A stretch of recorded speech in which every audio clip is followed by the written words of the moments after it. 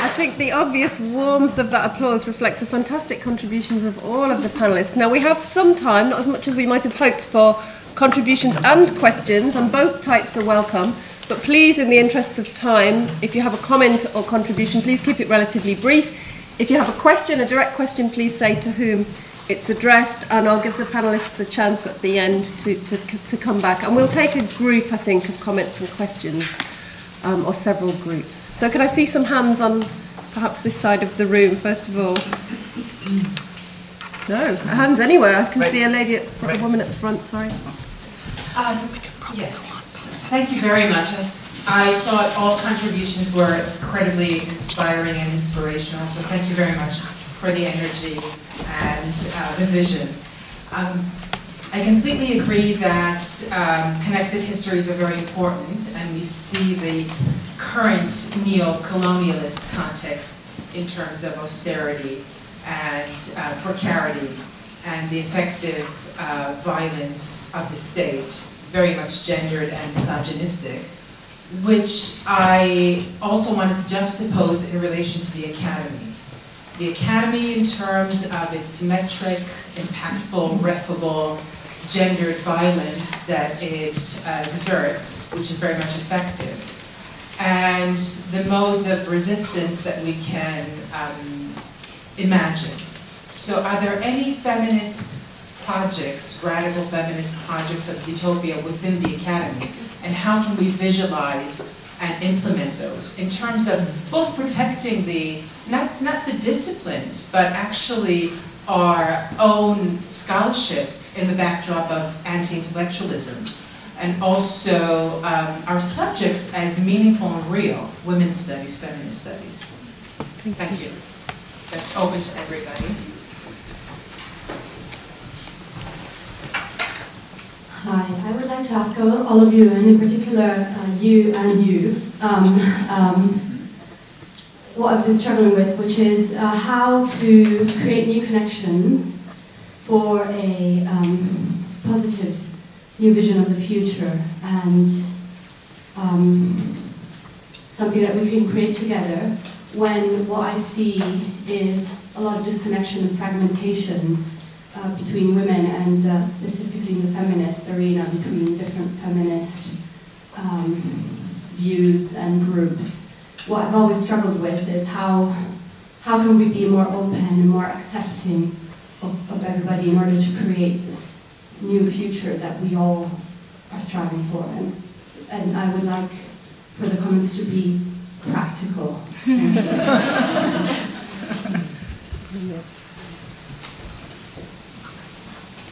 Thank you. I've got two questions, quick ones. One is a historian's question, open to anybody, but I'm particularly interested in Barbara's answer, which is how do we deal with the utopias of the past that are not our utopias, where we don't find the resonance? I'm thinking here of Dora Marsden that Lynn mentioned, who had a kind of utopian vision of the genius, of the superwoman, of an elitist model of change that happens from the front. It's not a particularly attractive utopian vision to me.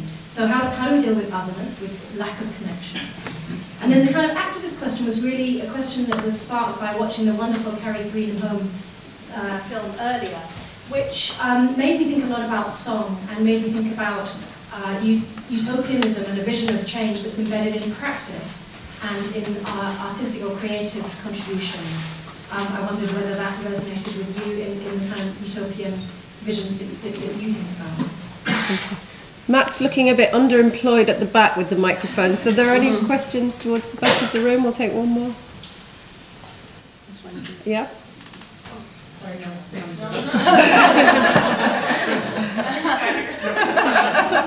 False alarm. Okay, we do have one down at the front, and then we'll ask the panel to respond.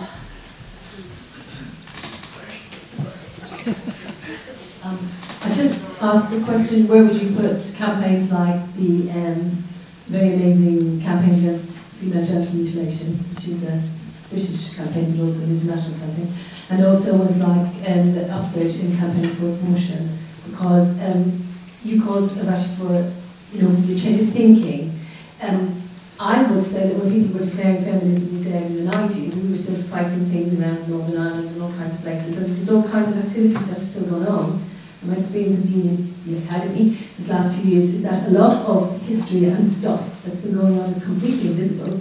But one of the barriers that I find to it is whenever you try to talk about it, the language of everything has changed, so that you can't really talk about things. You're sitting there, people are talking about things that you're part of, but they're talking about it in ways that are so removed from reality that I think that the sort of the absence of women's history and the absence of any recognition that women's history matters. I mean, I've had stuff out of women's history dismissed as being told I didn't discuss gender, you know, as though kind of women's history wasn't a separate thing.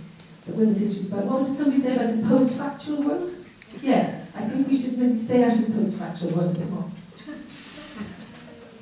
Okay, so lots of interesting issues there raised around otherness, campaigning, how to create networks of solidarity and fellow feeling. Barbara, do you want to No, I'm going to sit on my hands for a minute and hear what others have to say. Shada? Oh, this is tough. Okay, they're really tough questions.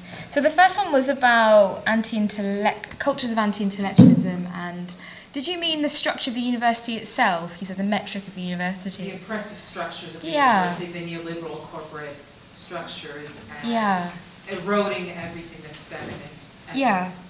Well, I think, as I did the last ref, as I thought forever, that the point of the university is that we teach, despite the fact that our students pay for, home students certainly and overseas students pay for their degrees, the point of the university is to teach against the logic of capital. And also the thing that Spivak says, that teaching is about the uncoercive rearrangement of desires. And every part of that sentiment, I think, rings true. It's the desires. The university is absolutely about desires and rearrangement, as in it's not about finding new things or the flash of the new. It's about the rearrangement of the desires that exist and uncoercive. That's what teaching is. And art forms particularly, I teach in the humanities, that it is about not being didactic or predicting a future, but teaching by example. That's all you can do when you're being refed. You can just teach the work and undertake the research that shows to your students and to your colleagues what's at stake in the university. I think that's all we can do, other than the other things that we're doing, you know, the pragmatic things. The other question, I don't know, does anybody else want to go at the anti-intellectual question? I wanted to talk more generally. Well, maybe you should. I don't want to answer all the questions, but... No, I think we should. I think that's a good idea. I think we should move it around. Does anybody want to have a go at the other questions? Well, okay. There was a really interesting question about a practical... I'll say something about that. Pragmatic. Well, I'm glad you mentioned education of desire, because for a very long time, utopian writers in the present, such as Ruth Levitas and others, all say, of course, utopian thinking today isn't about creating perfect societies. In fact, they often argue, and it never was. These were just ideas put forward. It was about the education of desire, which Edward Thompson, using some French thinker whose name is escaping me, talked about when he was discussing the relevance of Morris's work. And so why utopian thinking? Utopian thinking as the education of desire seems so absolutely essential today is for reasons that if we don't think about the future, you know, there really is every reason, and many people are even thinking we won't have a future. So we surely begin with statements like those of Jameson and others that it is easier today to imagine the end of the world than the end of capitalism. Well, actually today, the end of the world and continuing capitalism in the form of neoliberalism, where only financial capitalism and profits matter, is the same thing as the end of the world.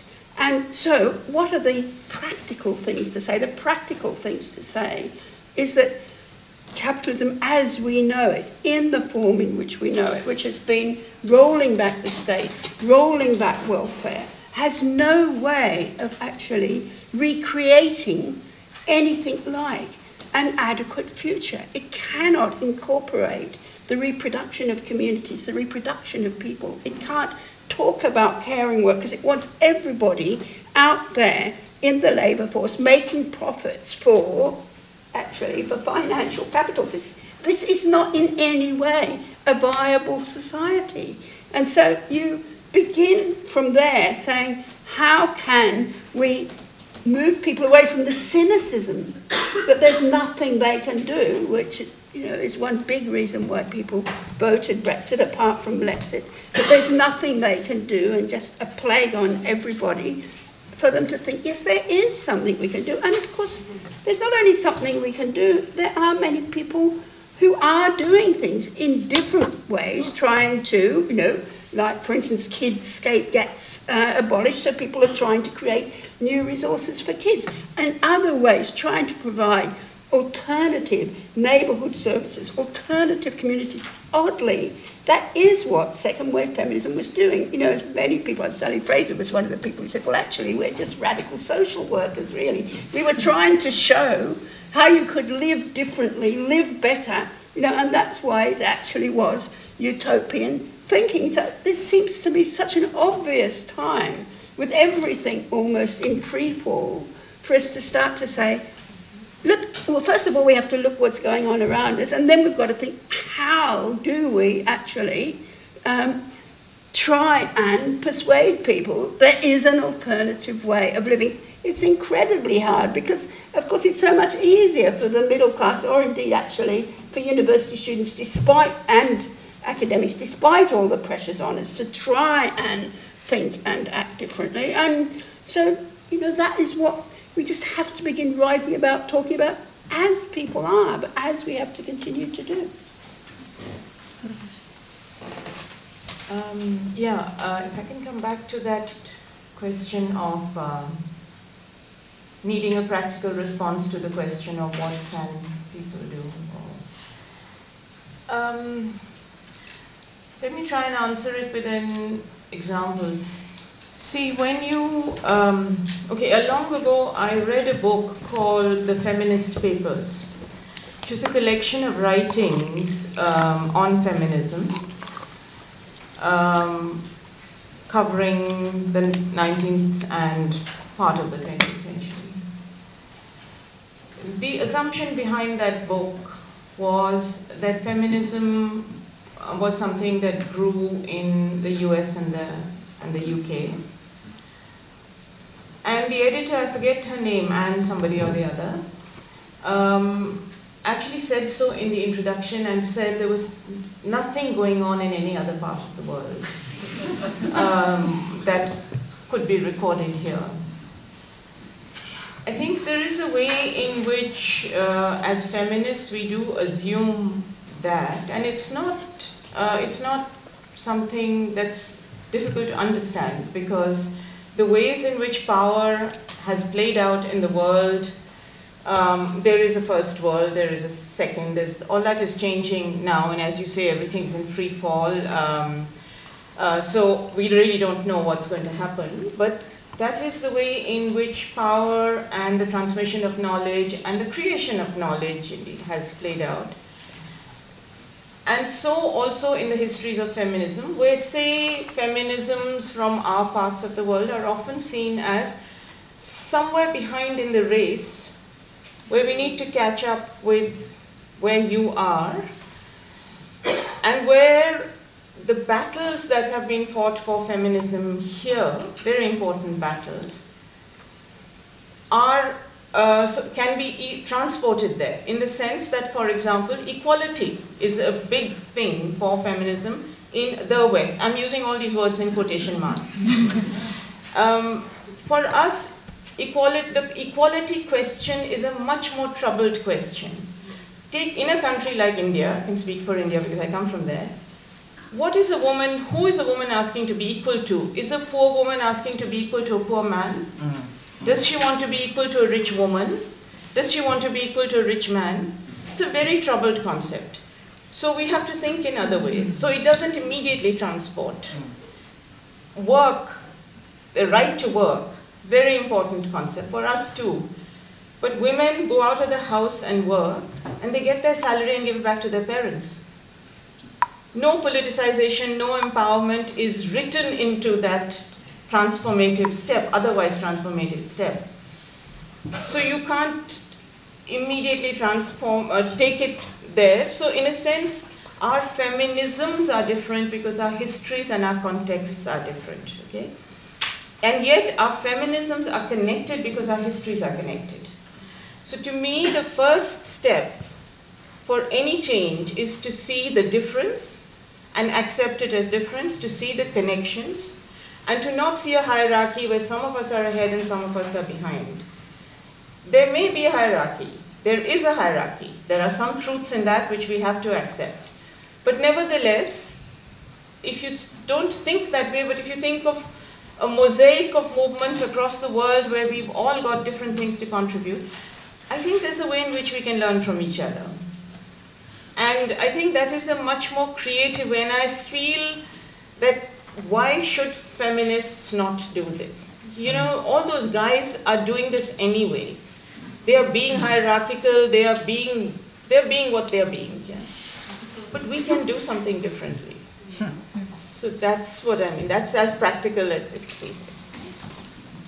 Well, I don't feel utopian, but it just occurred to me, rather I don't have, that there are things about this last week which do lift my heart, and I do think that the deep, I'm thinking about the question of internationalism and so on, and I'm thinking about the deep distress that many people, especially young people, but not exclusively the young people, are feeling about what is happening in relation to their own sense of international belonging. Exactly. You know, and I think that sense of, it's a really powerful sense of international belonging. Now, it's a European one, but then what is Europe these days? I mean, the whole question of the movement of peoples has thrown, and then I think the really deep felt reaction to some of the racist incidents and so on, where people's experience of themselves as a community. Exactly. Yeah. I think there is a kind of reaching out that is going on, a sense of wanting to express solidarity, with people right across the board in this country. And so I think these things, one of these, once I was listening to radio, I thought, feminists for Europe, that's what but now listening to Russia, I think, no, global, but I mean, it's a kind of, that, I think, and I did feel very much when I was talking to young feminists over the last little while, because of course you're absolutely right, there's never been a post-feminist period, there have been highs and lows and so on, is that there's a much more internationalism in their awareness than there was when you're absolutely right. I mean,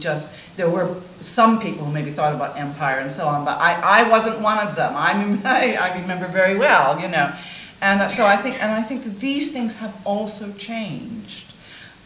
So those are things that I make me feel, to say not utopian, but a bit more optimistic. Yeah. I think we might have time for another quick round of questions, and I can see three. There was one at the front, then Sheila at the back, again at the back, and then again at the back, and then maybe one more here. So this, yeah. Okay. I would say something about what you call the new complexion of the future of feminisms, the intersectional but trans, and I was very interested in talking about the disappearing category of women, and I wondered what you could possibly mean by that. The disappearing category of women in relation to trans and intersectionality. Thank you. Sheila at the very back first. Where's Matt?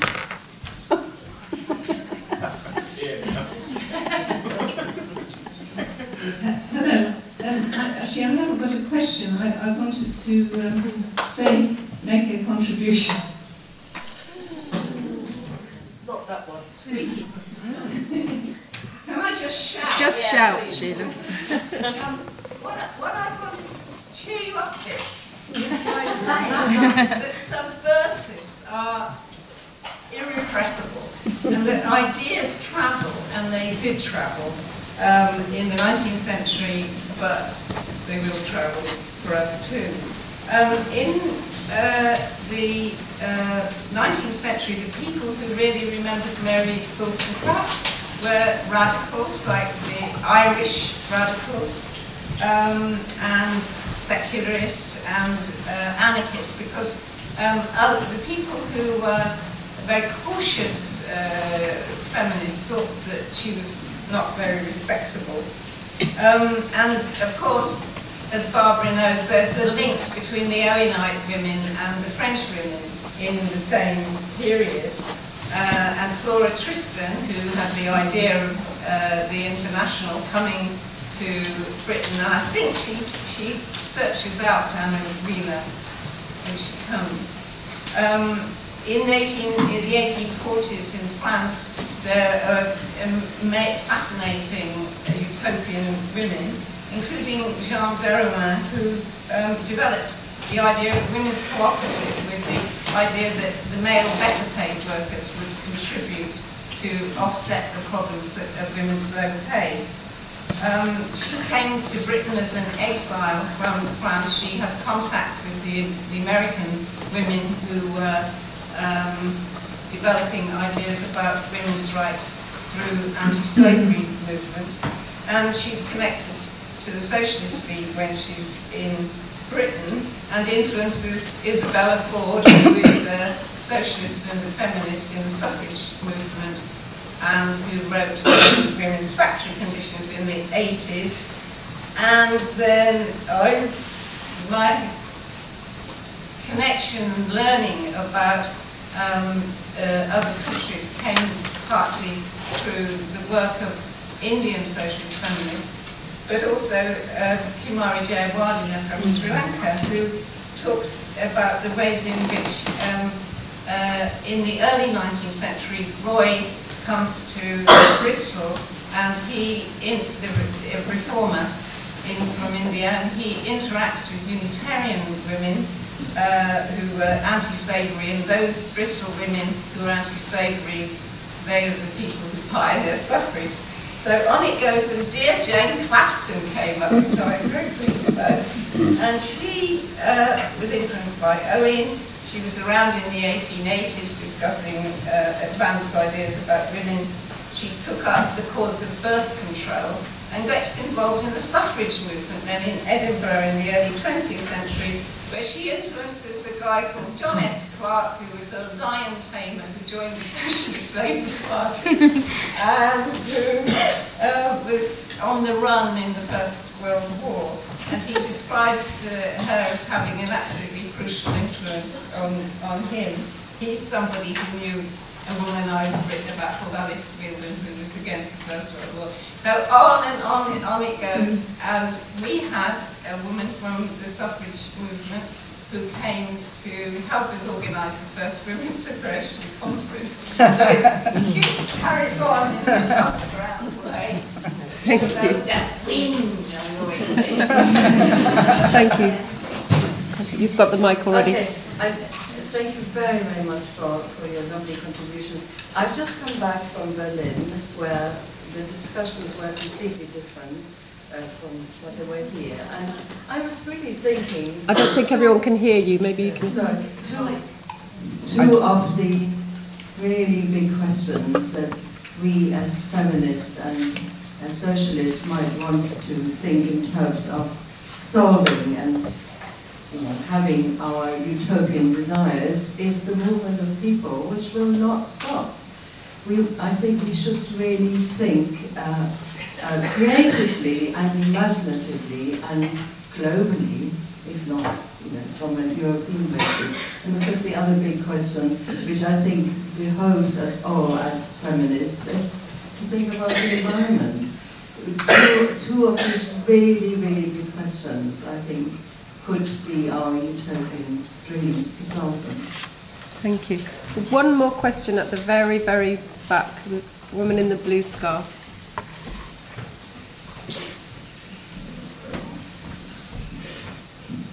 I was just sort of picking up on what the woman down the front said about the Irish struggle and the issues around abortion and the kind of rather alienating language which has been adopted in in recent years by so much of the academy, and how that kind of hyper-intellectualized language and then on the other hand you have this kind of anti-intellectual, increasingly anti-intellectualized popular culture whether that there's a responsibility there, which kind of we need to reoccupy that ground, which was very much occupied by second wave feminism. So there were, recovery classes and extramural classes, and how we might find ways of recreating that, even in a climate where obviously all of that has been starved of funding. But it's also about language and about will and about desire to communicate to those outside the academy.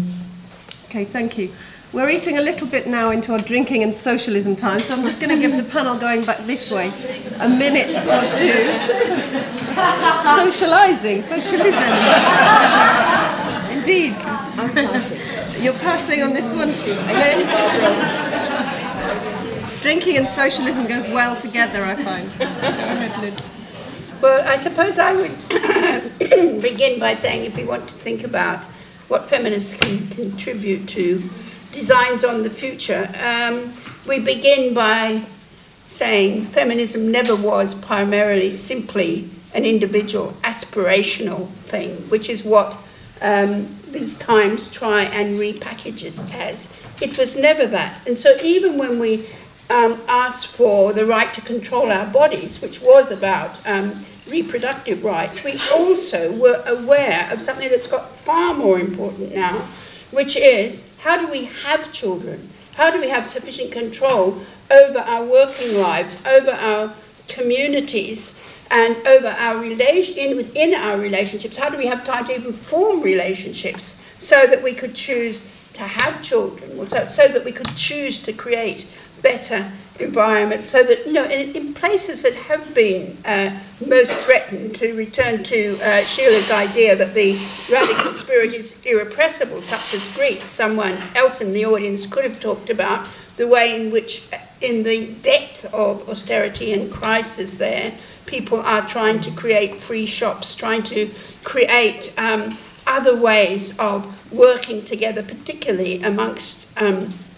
via voluntary labour and unemployment. So it's never the total answer, but nevertheless spreading ideas that there is another way of living, there are other ways of living together, not only locally but nationally and globally, and trying to weave that picture together. That is the work of the utopian present, absolutely in relation to green politics. I mean, we know that it is Sarah Lucas and the people who inspire us today are precisely those women who are thinking about the future in different ways, as well as, talking about it now in terms of a politics now.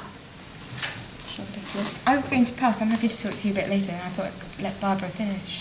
I think we do want to finish and have a drink, and I just want to thank you all for coming. You've been a great audience. You've asked some really challenging questions and made some very interesting points. So let's go and socialism a bit.